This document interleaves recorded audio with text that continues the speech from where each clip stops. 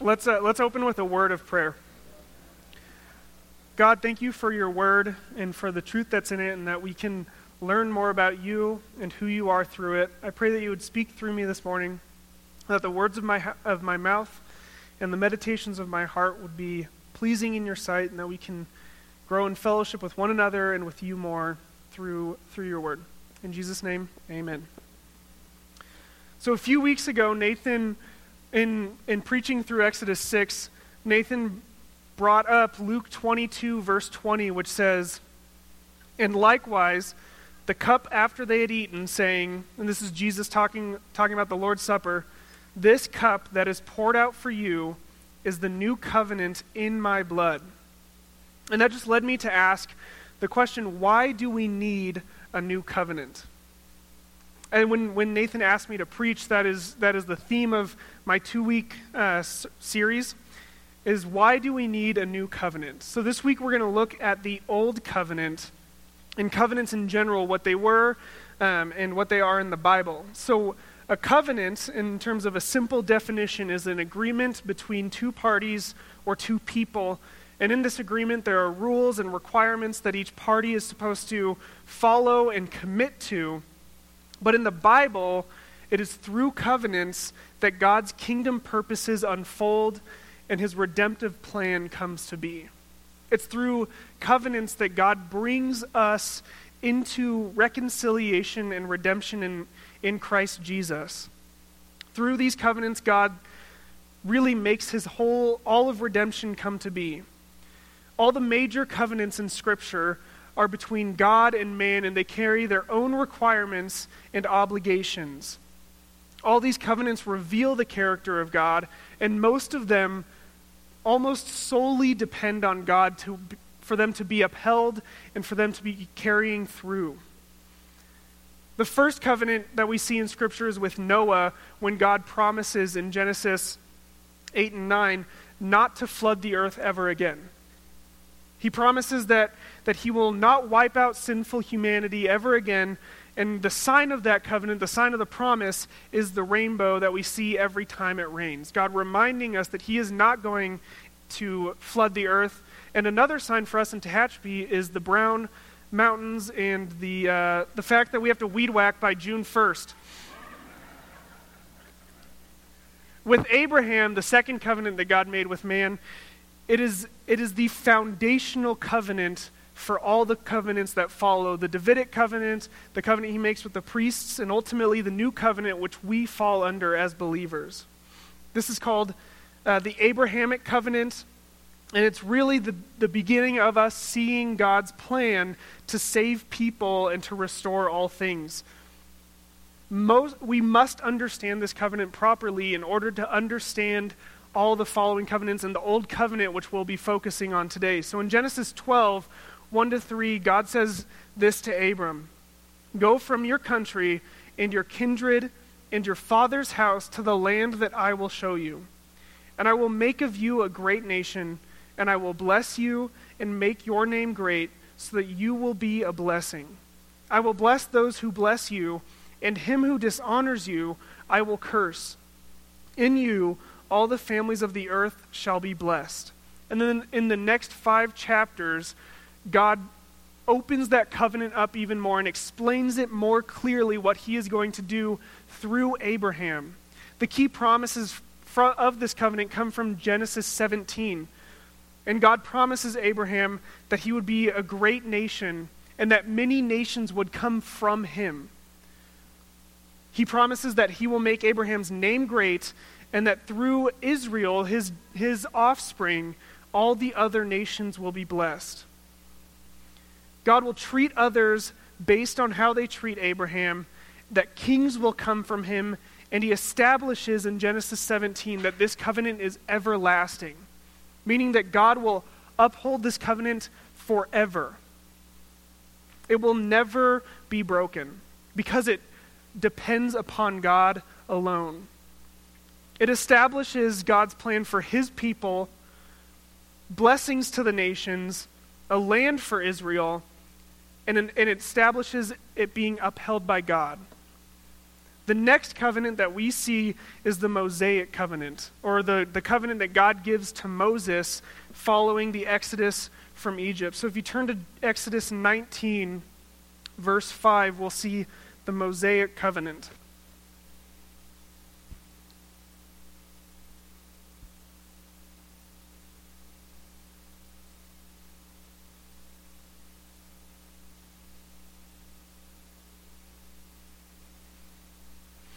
So Exodus 19, verse 5. Now therefore, and this is God speaking to Moses, and eventually Israel, now therefore, if you will indeed obey my voice and keep my covenant, you shall be my treasured possession among all peoples, for all the earth is mine, and you shall be a kingdom of priests and a holy nation. God is making an agreement with Israel that he will make them his nation. It marks the birth of Israel as a nation, and it's part of the ongoing fulfillment of God's promise and covenant with Abraham, a people treasured by God, the offspring of Abraham, and he's promising them the land of Canaan, which is the promised land, the land flowing with milk and honey. But this covenant is different than most of the other covenants. The one with Noah, with Abraham, and with David are all everlasting and unconditional. God promises that he will bring these covenants to their fulfillment. With the Mosaic covenant, or the Old Covenant, God places upon Israel conditions. And these conditions are known as the law. We can't have the Old Covenant without the law. They go hand in hand. And they really are God telling Israel how they should live as God's people. It is how Israel is going to operate within this covenant as a kingdom of priests, because he's giving them the law so that they would be separate from the other nations. So that when other nations look at them, they know that they are Yahweh's, those nations know that they are Yahweh's people, that they are a kingdom of priests. And what do priests do? They point other people to God. There were also Israel's rules for governing their social life. It was their worship system. All in all, there's 613 commandments between Exodus, Leviticus, and Deuteronomy. And they are summed up in the 10 Commandments in Exodus 20. And ultimately, Jesus sums these up by saying that we are to love the Lord our God and to love our neighbors. The law can be summed up in that way, that we love God and we love our neighbors. This covenant is conditional. It's requiring obedience from Israel. It is temporary and will only last as long as Israel upholds their end. And spoiler alert, they don't. Jeremiah 31:32, in talking about the new covenant that God's going to bring, God refers to the old one as the one that they broke, the one that Israel broke, meaning that there's an eventual end to this covenant. But this covenant is still important. Even though it is the old covenant, what it does is it makes Israel God's people and his nation. It makes them a nation. It gives them their laws that they are supposed to live by. It gives them the foundations for their society and how they worship God. The immediate purpose of the covenant is that it is God's intended way for Israel to show its love and commitment to him through their obedience. Following the covenant was an act of worship that Israel could partake in. What it does for us is that it models what it means to obey God with the faith that he will bring future rewards. Because their faithful obedience leads to blessings. It leads to economic and financial prosperity. It leads to a people who are fertile both in the womb and in their farming. They're protected in their travel. Their military will be blessed. They'll be established as God's people. And most importantly, God's presence would be with them when they obeyed the covenant and the law. But we know how well Israel obeys. Pretty much from Exodus 20 on, through the rest of the Old Testament, it is Israel continually breaking the law. Even under the rule of Moses, they break the law. God tells them how they're supposed to treat the manna.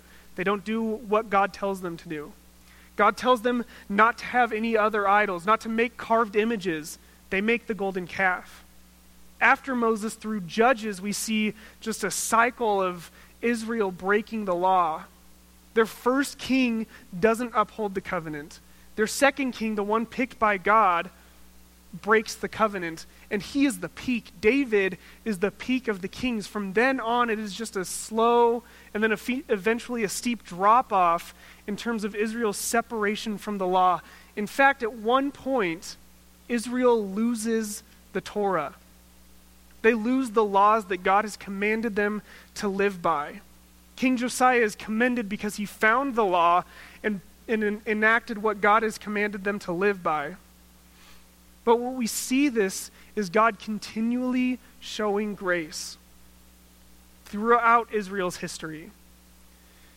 We see God's character revealed as he describes himself in Exodus 34, verses 6 to 7. He says, the Lord, a God merciful and gracious, slow to anger and abounding in steadfast love and faithfulness, keeping steadfast love for thousands, forgiving iniquity and transgression and sin.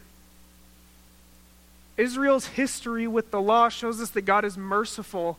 He's gracious. He's slow to anger for all the generations that we see Israel breaking the law until exile.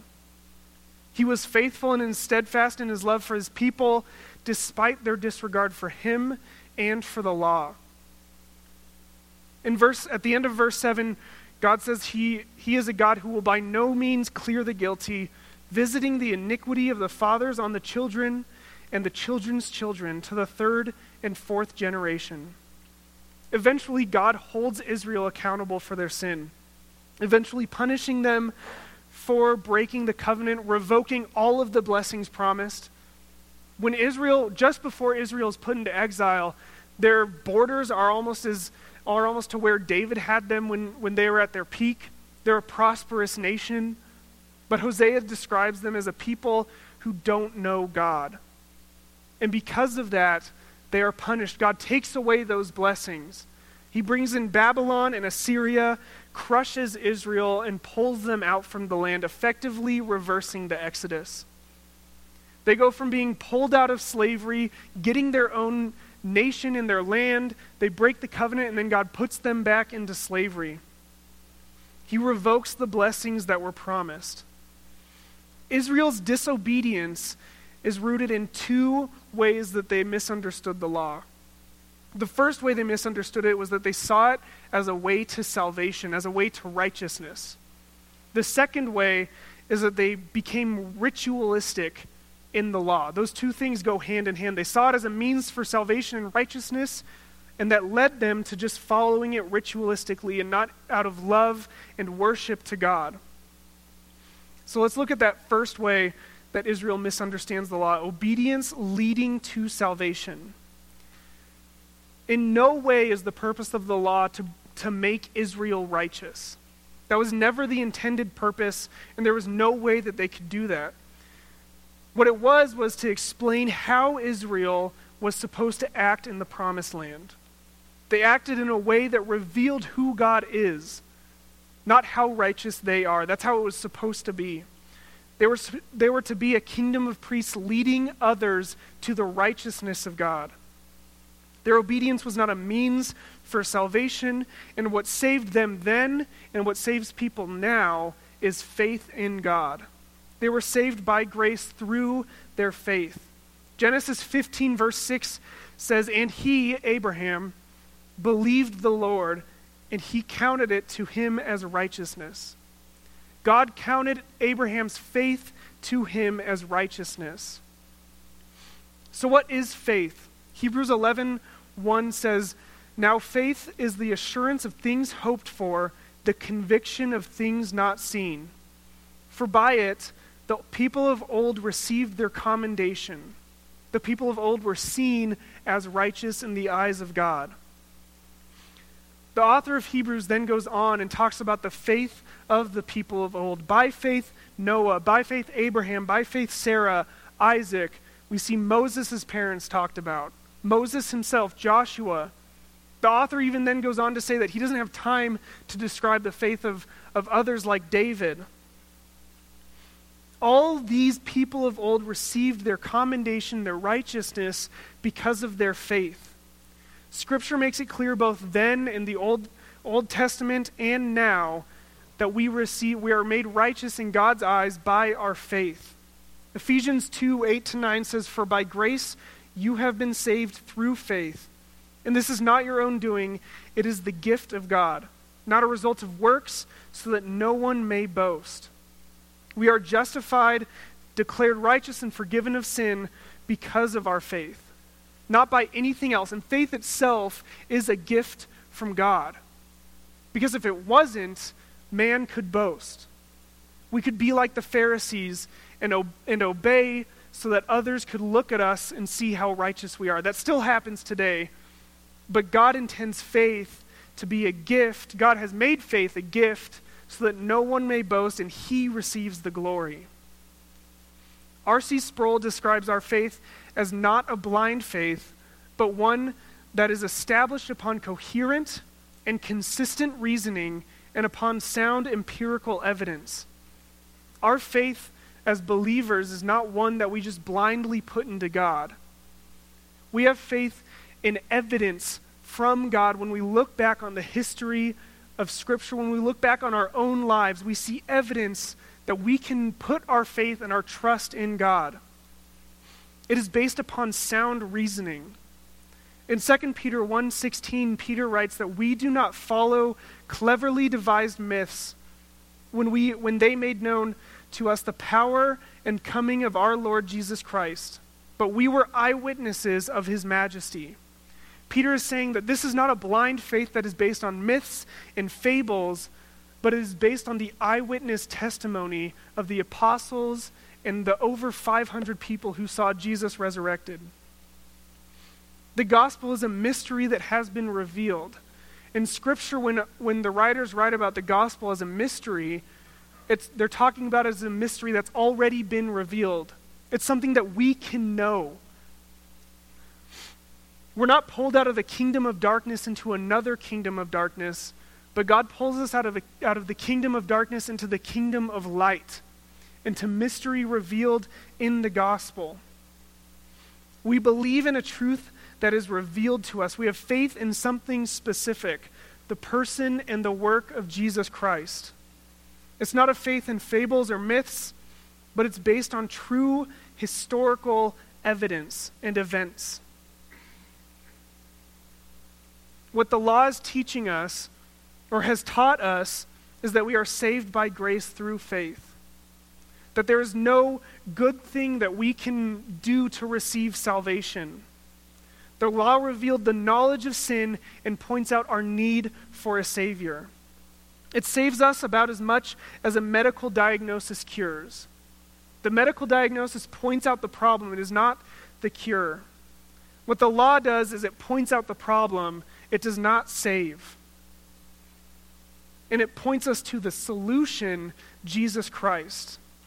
And it tells us that there's absolutely nothing that we can do to be saved apart from faith in the work of Christ.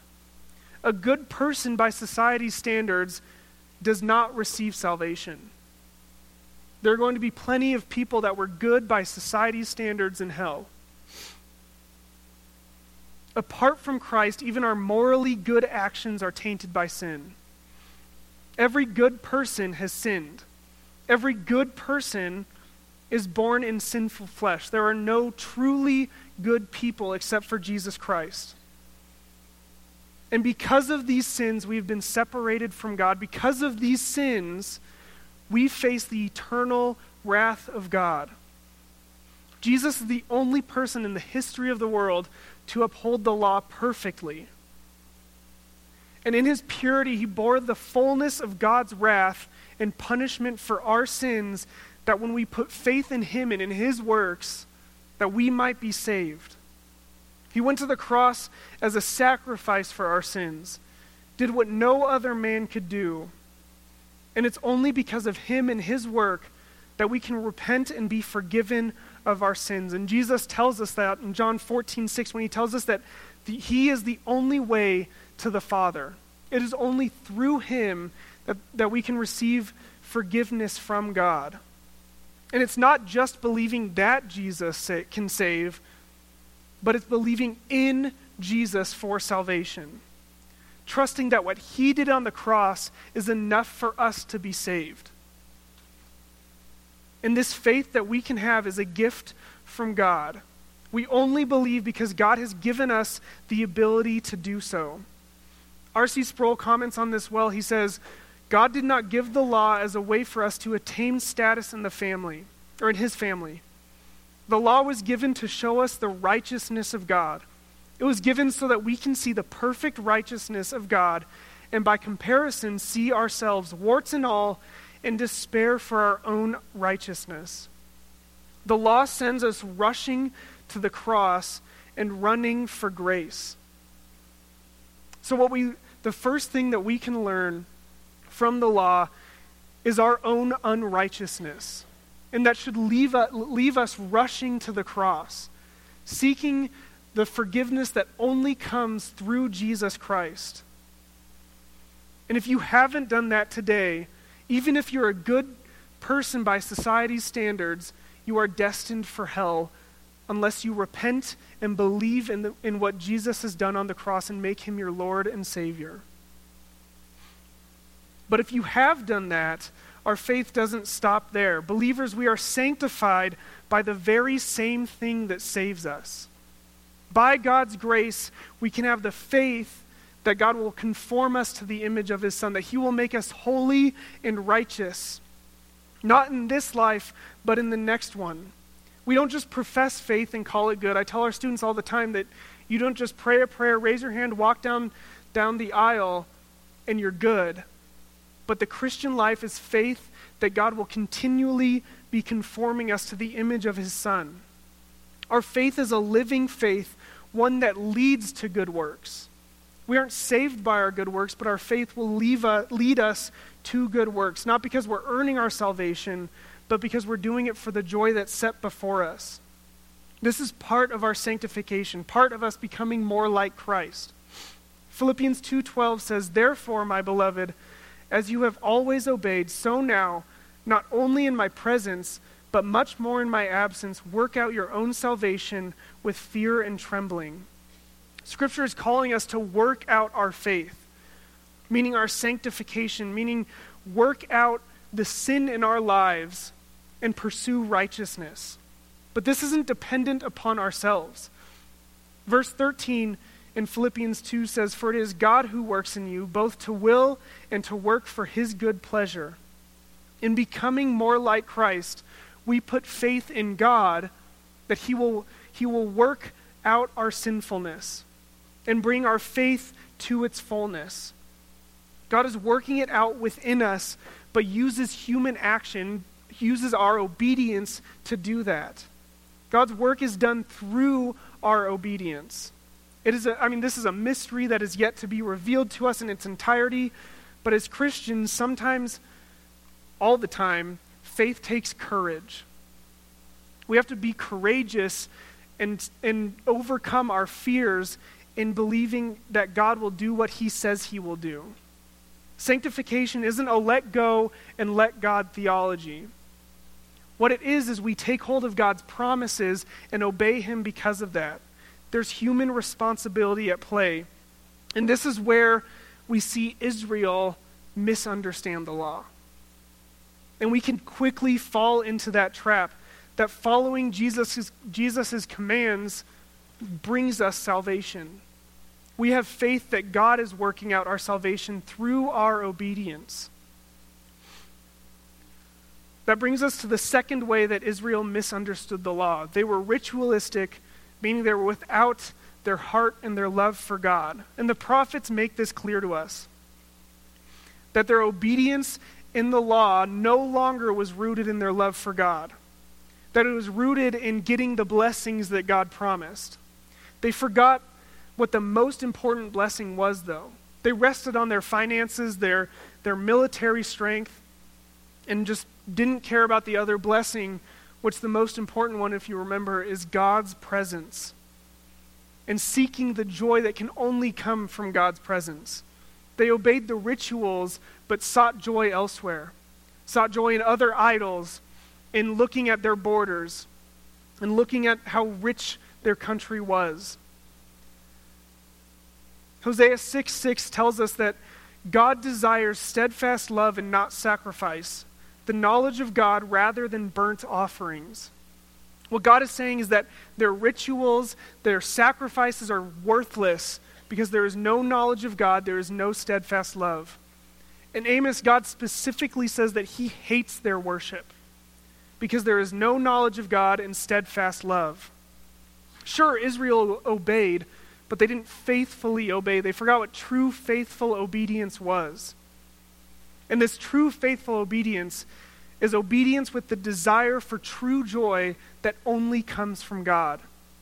They were to obey with a deep desire for the joy with the faith that true joy is found with God in God, and that he will give it to them as a blessing.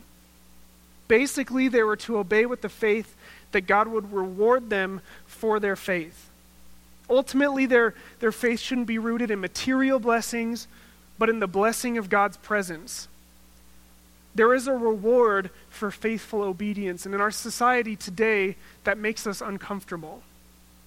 We feel like we should be doing good works for the sake of good works. But that's actually a worldly philosophy from the philosopher Immanuel Kant. Nowhere in Scripture does it say to do good works for the sake of good works. And that is so obvious that there's an episode of Friends where they talk about the fact that you can't do good things just for the sake of good things. Our society knows it. They write it into sitcoms. But yet we believers feel uncomfortable when we think about working and obeying for the sake of a reward. But that's what the purpose of the law was. It shows us that from obedience comes blessings. Early on, for a brief moment, Israel understood this. I mean, when God punishes them for the golden calf, what he does is he tells them, I'll still put you in the promised land, you'll still be a nation, you'll still be a people, you'll get the blessings, the fertile soil, you'll have a lot of babies, you'll be strong militarily, you'll have a lot of money. But he says that he will not go with them, that his presence won't be with them. And in this moment, Israel understood how bad that was. In Exodus 33:4, it says, when the people heard this disastrous word, they mourned. In this moment, Israel understood the importance of the presence of God. They understood that that was the most important and it was the vital blessing to come from their obedience. They knew they weren't anything or anyone without God. They knew that they were just some group of people. Deuteronomy, Moses tells them that God chose them because they were unimpressive. They knew that they could receive all the blessings except God, and they were good things. But without God, they were worthless. Their response shows they had faith that their greatest joy would come from God. They knew this was a disastrous word, and they knew that they were expected to obey with the desire for the presence of God, which would bring ultimate joy. Israel got it for like 2 weeks. Not only does God want our actions, but primarily God wants our hearts. He wants our faith. He wants us to obey for the joy that's set before us. He wanted Israel to obey for the joy that's set before them in God's presence. In Exodus 33, verse 4, their right obedience expressed, or their right reaction, they're reacting out of disobedience, their right reaction expressed that they believed that God was their source for ultimate joy. The joy from their material blessings, the land, the money, the military, was just a reflection of the joy that they could find in God. The joy from our material blessings are just a reflection, a fraction, a brief, small look at the joy that we can only find in God. Jesus is our example in this too. Hebrews 12:2, the author writes that we are to look to Jesus, the founder and perfecter of our faith, who for the joy that was set before him endured the cross, despising the shame, and is seated at the right hand of the throne of God. Jesus obeyed for the joy that was set before him. He didn't go to the cross for the sake of doing a good work, but he went to the cross for the future blessings, for the joy, the blessing of joy. Today we are expected to obey as well. Even though we're not under the old covenant, Jesus tells us that we are expected to obey. In John 15:14, Jesus says, "You are my friends if you do what I command you." When we obey God, we are Jesus' friends. He recognizes us as friends. We are seen as righteous because of our obedience. We obey with our hearts as well as our actions, because we saw with Israel, our actions don't earn us anything in this, potentially in this life, or definitely in the next. God wants our faith and our hearts in our obedience. Faithfully obeying is more than just doing the right things consistently. When we faithfully obey, we're saying that by obeying God in this way, I am putting my faith in him, that the joy on the other side of this will be greater than the joy I could experience by not obeying. This applies to working with excellence. This applies to parenting well.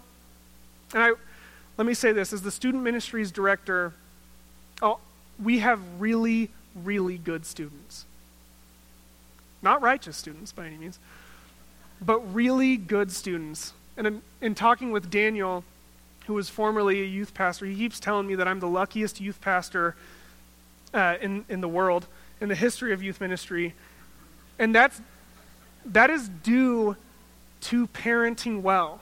That the parents of our teens have obeyed how God has called them to parent for the joy that's set before them. It applies to how we treat our spouses. It applies to how we read our Bible. We don't read our Bible just to check things off of a list, but we read our Bible expecting to be blessed and expecting to receive joy. Even as I preach this feels uncomfortable to me. And that's just how ingrained this worldly philosophy of doing good works for the sake of good works is inside me and in our society. And I'm just going to reiterate again, that is nowhere in Scripture. So another thing that we can learn from studying the law is we learn why we obey. We obey expecting that God will bless us based on how he does or based on what he says in Scripture. Not expecting wealth and prosperity. Just look at church history. You see it's not promised to us. But we expect joy that comes from seeking God. We expect joy in this life and to be in the presence of God in the next. We obey with right hearts, seeking to please God. We obey with the expectation of future rewards. Hebrews 11:6 says this about faith and obedience. And without faith, it is impossible to please him. For whoever would draw near to God, for whoever would want to be in God's presence, must believe that he exists, that God exists, and that God rewards those who seek him. It says it right there. Obedience requires faith that God exists and that God will reward us when we seek him in faithfulness. We run the race that is set before us expecting to be rewarded. People don't run races just for the sake of running a race. Well, I don't. I don't run. I played football and you just sprint for 6 seconds and then you're done. You run the race that's before you expecting to be rewarded. We obey expecting to be rewarded. There was a football coach that he was a New York Jets coach, and they were terrible, like they always have been. And he was frustrated by some of the reporters' questions, and in a press conference he said, "You play to win the game." You play to win the game. We obey for the joy that's set before us. We obey expecting to win the race. We obey for the future rewards. We obey for the presence of God and the future with Him and the ultimate joy that can be found in Him. So for us today, the old covenant is that. It's old. Hebrews 8:13 says that the law is obsolete. It is old, gone. It's been fulfilled. But just because it's old doesn't mean we throw it out like our phones. Just because it's obsolete doesn't mean we just toss it by the wayside. We don't unhitch from the Old Testament and from the Old Covenant. Just because it's old doesn't mean that it's not important. Just because it's old doesn't mean that it's irrelevant. There was nothing wrong with the Old Covenant, but it's just that it's fulfilled its purpose. In Galatians 3:24-26, Paul talks about its purpose. He says, "So then, the law was our guardian until Christ came, in order that we might be justified by faith. But now that faith has come, we are no longer under a guardian. For in Christ Jesus, you are all sons of God through faith."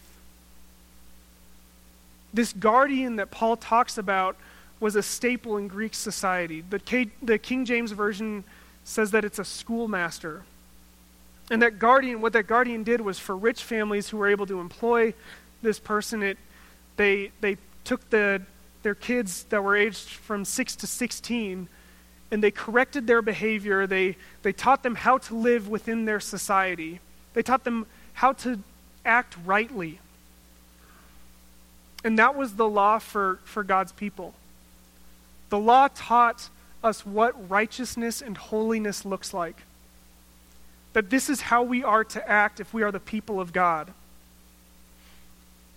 But it didn't achieve righteousness for God's people.